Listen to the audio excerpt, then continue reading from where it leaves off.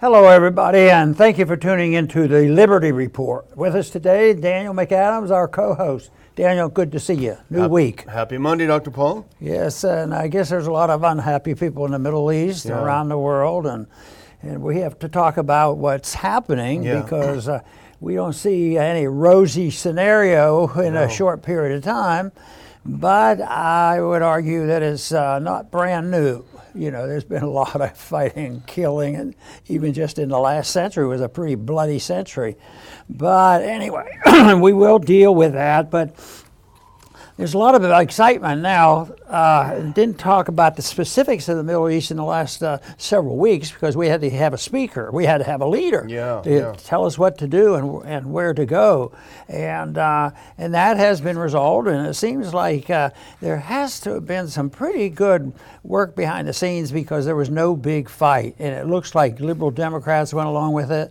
And I guess some Republicans had this resistance, but they had to go along with it too. I think they had the exhaustion and they had to do something. But there was hope. We certainly wanted good things to happen, and we realized that the new speaker, you know, at times didn't like the idea of wasting all that money in Ukraine. And we thought, well, this is going to be a little different.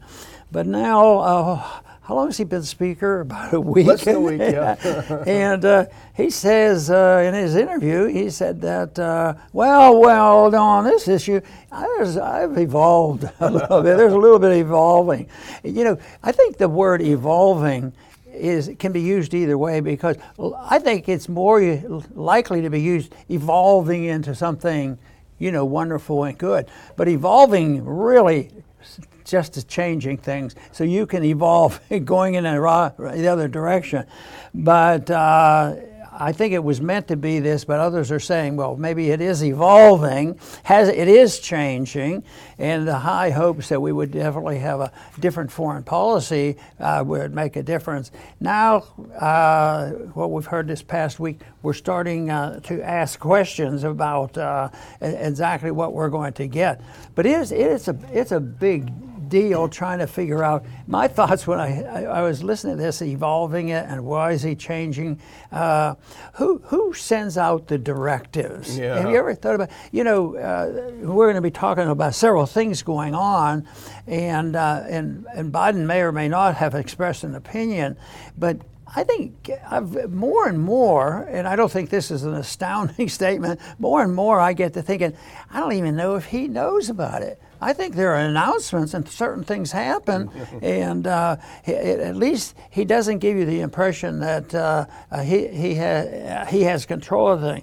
Now, the speaker, we had high hopes, but right now we'll have to watch carefully. But I think to exist in that place up there called D.C., it's a good place to come and visit and say hello, have dinner, and leave. And leave is the key word. So, but anyway, he has signed. There are changes, and some of it hints that he's drifting away from a non-interventionist foreign policy. Not that he ever claimed that he was a non-interventionist.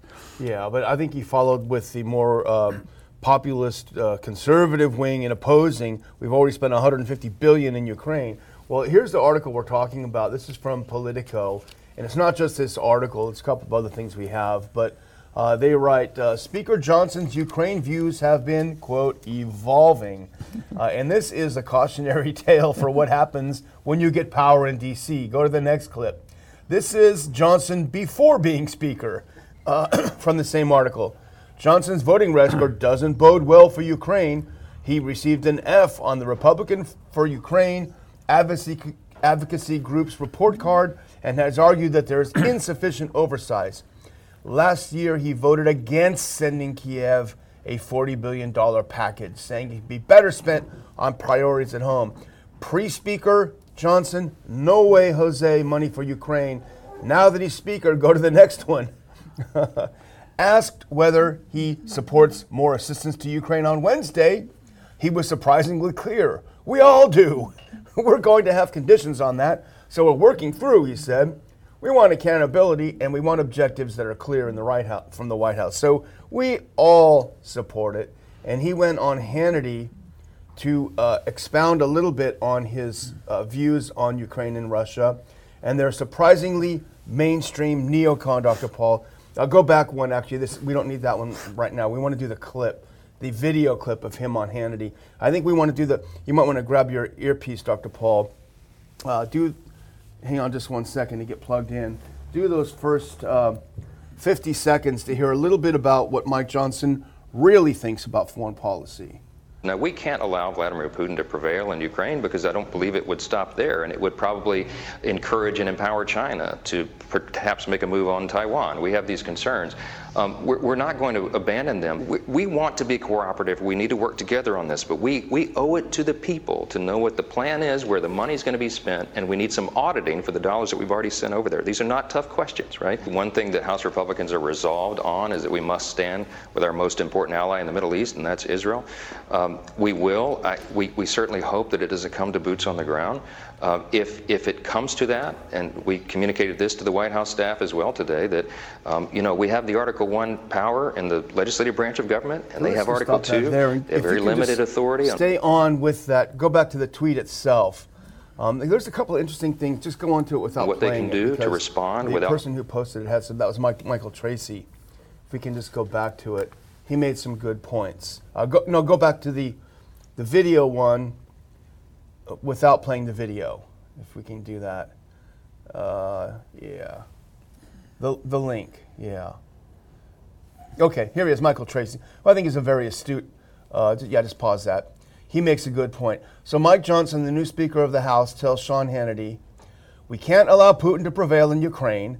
U.S. boots on the ground may be required to stand with Israel.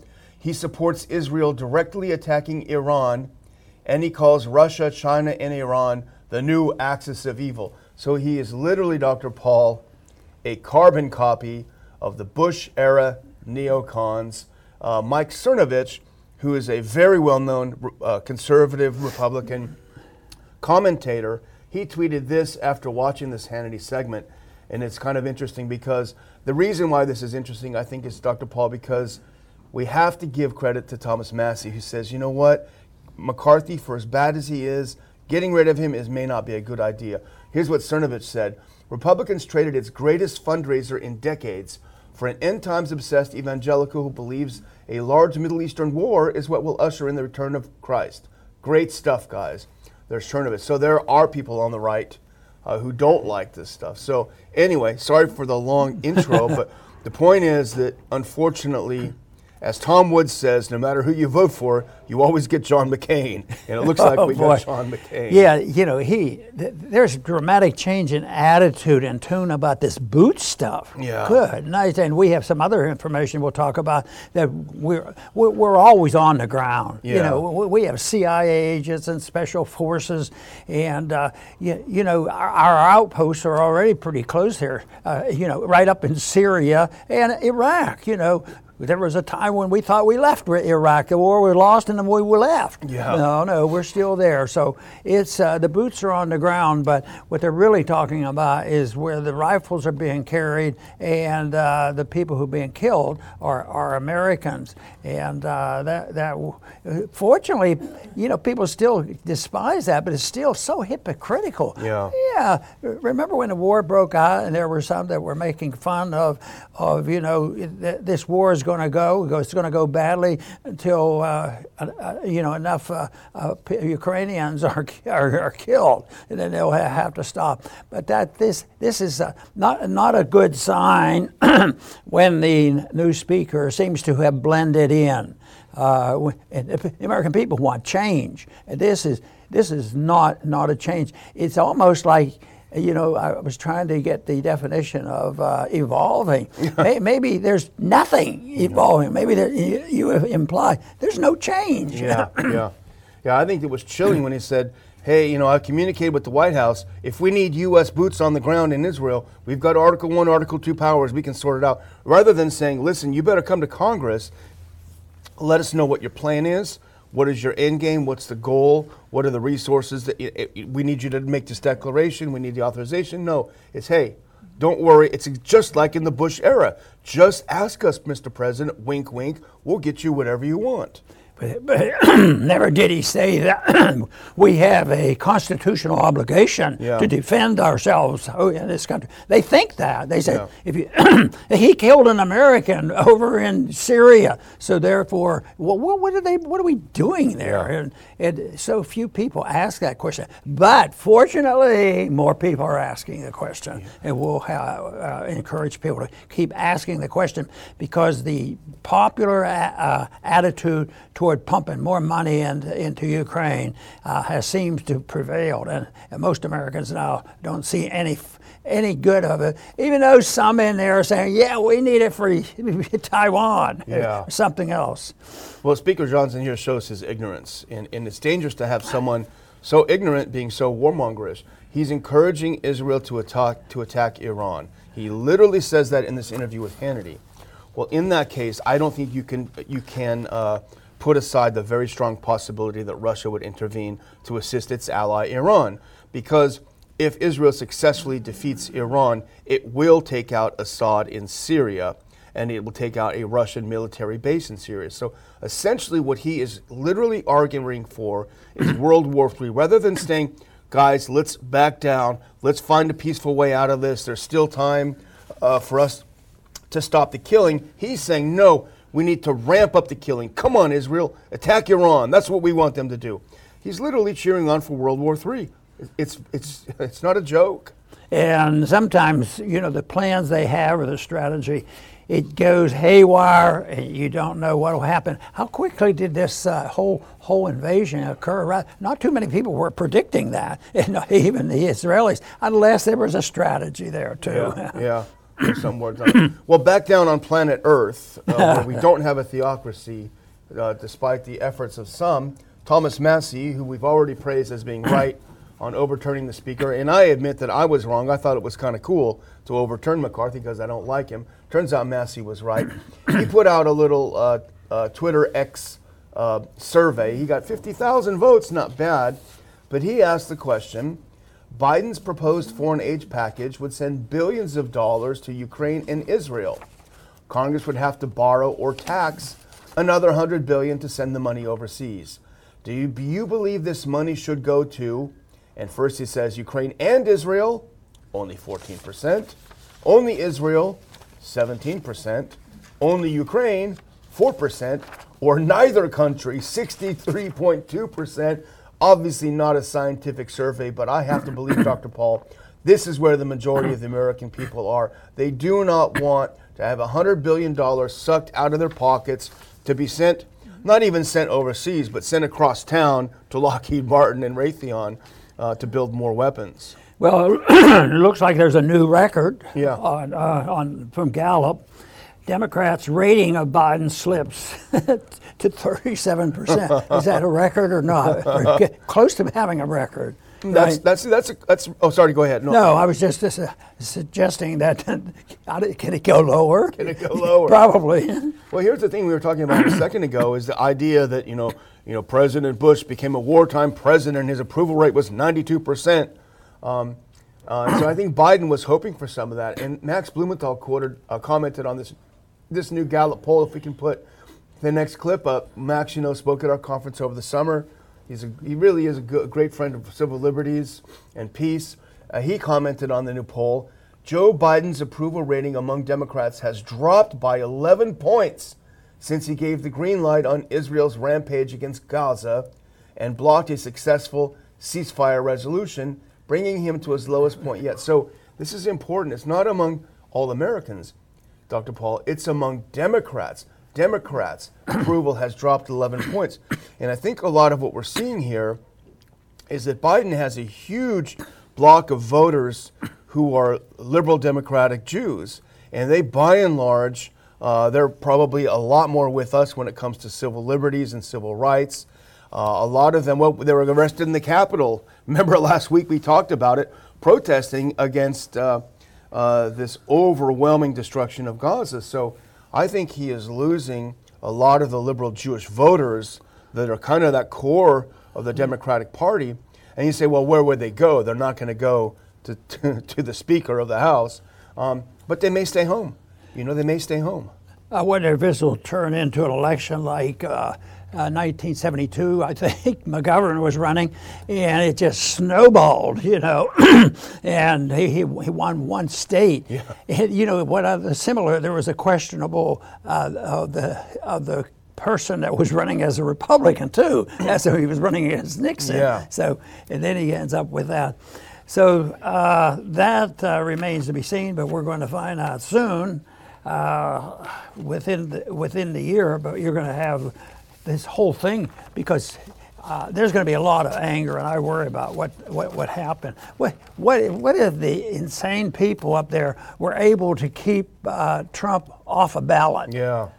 And with the judicial system not owned by justice, influenced by justice, something crazy like that could happen, and that could elicit that would be a big thing. So, the economic calamities that happen usually end up to class struggles, immigration problems, and then war. And they have this still this belief that goes around that war gets you out of depressions, which is crazy because there's so much evidence that makes a depression worse, not getting out of it.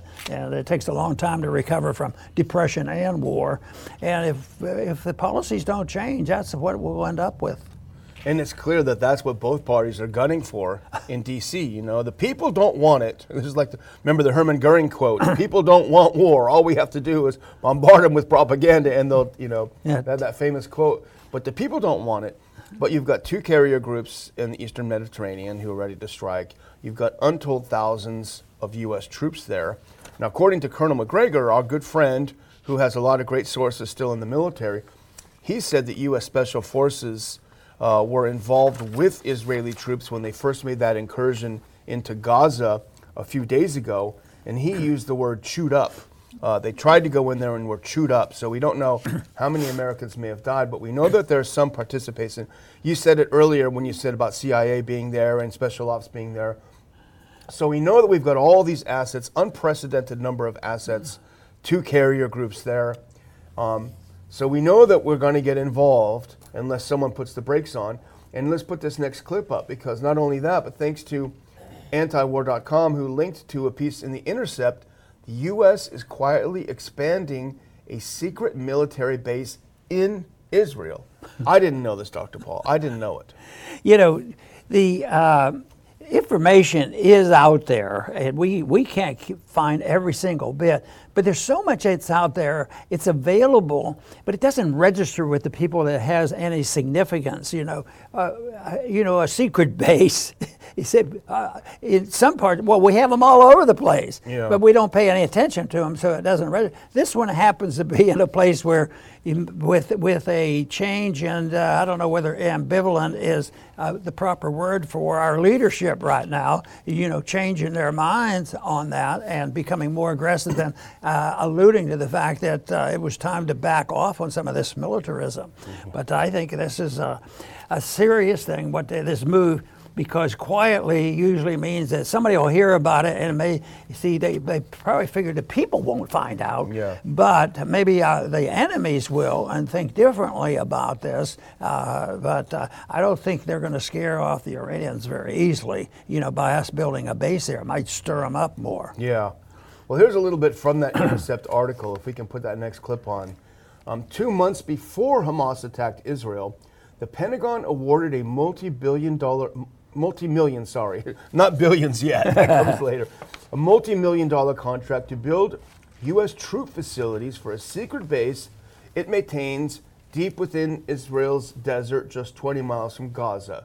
Codenamed Site 512, the long-standing U.S. base is a radar facility that monitors the skies for missile attacks on Israel. Well, they didn't do too well that day, but anyway, go to the next one. So they were there. They've been there. It's a secret thing, not so secret now. And it says, though President Joe Biden said in the White House assist, there are no plans to send U.S. troops to Israel amid its war on Hamas. A secret U.S. military presence in Israel already exists, and the government contracts and budget documents show it's evidently growing. So we're talking about $35.8 million more dollars for the troop facility. They're going to, I think they're going to build more barracks there, though the DoD has taken pains to obscure the site's true nature, describing it as a classified worldwide project. Budget documents reviewed by The Intercept reveal that it is part of Site 512. So Well, expanding the base there in Israel. pretty soon that 35.8 million will turn into billions. Yeah. You know, you were predicting the future when you said billion. It's only It'll money. be there. Just keep the thoughts and just take them out again and say, yeah, billions of dollars. What a waste, except real wealth will be destroyed, and they cannot maintain it, and they cannot maintain peace with more war, and this is what we're facing. And wouldn't you say that those years of the attack on Iraq, wouldn't you say that was related a little bit to what happened in 2008, the financial collapse? Oh yeah, people, especially because the military-industrial complex are going to come and say, you know, even Kennedy used that. I remember that election back in 1960. It was. Missile gap. Yeah. It was every time. He became more peace oriented, Yeah. but that is not. But it's always used in people. So I'm sure this time that's what they did. They say we need to. They say that's. I think. You know, Trump did the same thing. We need to rebuild the military. Yeah. Well, where'd it go? Yeah. Well, we need to. Oh, you mean those little wars? We're just testing the weapons. Yeah. And you know, that is true too. Yeah. Hillary was top dog when we got to test them. How are we going to know? Yeah. How are we going to conquer the world if we don't test our weapons? Yeah, well, Israel's testing some for us too, and it's an ocean of blood over there. Well, you know, this is the same theme, I guess, for our third story, and they're all very much related. If you can put that next one on, Dave DeCamp wrote this up on anti-war. And then we've talked about this, but attacks on U.S. bases in Iraq and Syria continue after U.S. airstrikes. So we have, as we said last week, we occupy a third of Syria. We don't, but Washington does. A third of Syria, still have a lot of troops in Iraq. People would say, why? And they'd say, well, because they're shooting us. We have to stay there.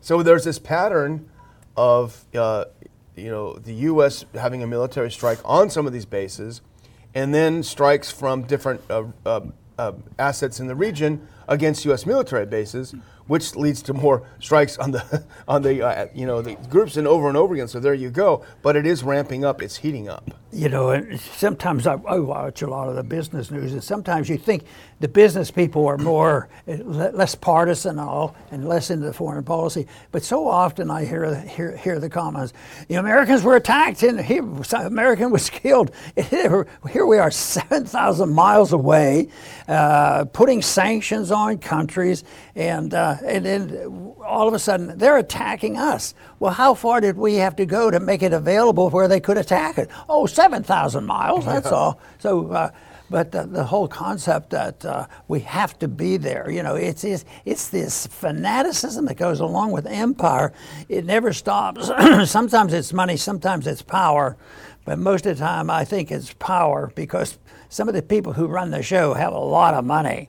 And but eventually, since it's all fake, there is a liquidation and a correction, but it's so painful. That is the problem, and what gets me is it's all preventable. Yeah. You know, bad policy does this, and most of the time it's government behind the scenes and the people being careless and lackadaisical and not paying attention, because as long as they get their food stamps, the big guys and the little guys, more the big guys, you know, as long as we get to spend money, they don't lament these setbacks. More weapons to build.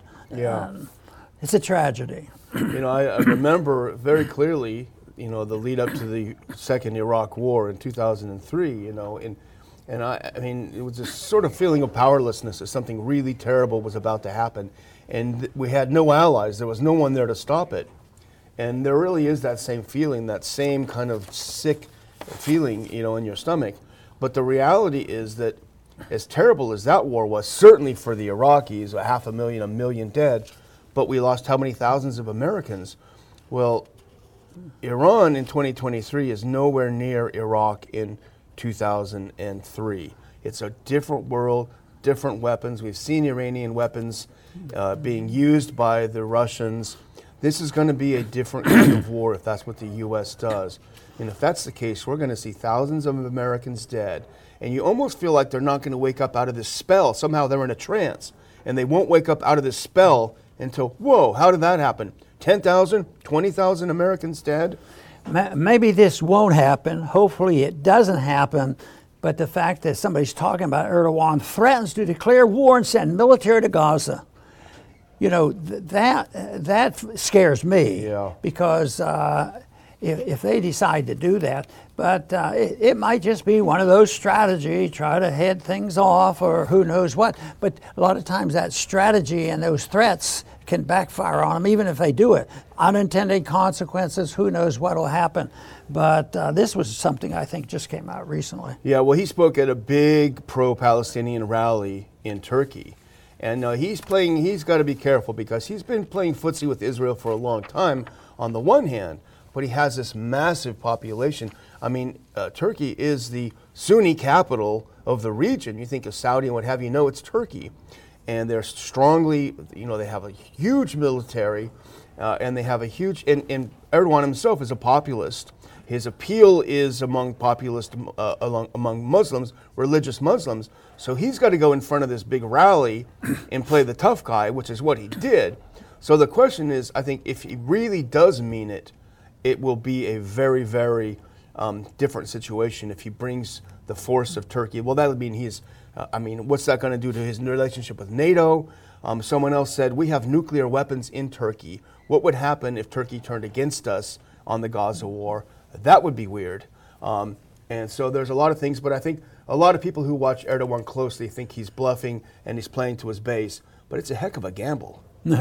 And Turkey just happens to have been the place where we had missiles that precipitated the Cuban crisis because we were putting our nukes on the border of Russia, and they said, well, why can't we put them on the borders of the United States? Yeah. And of course, things, both sides backed away. Yeah, well, it's a terrifying time. But there is some good news.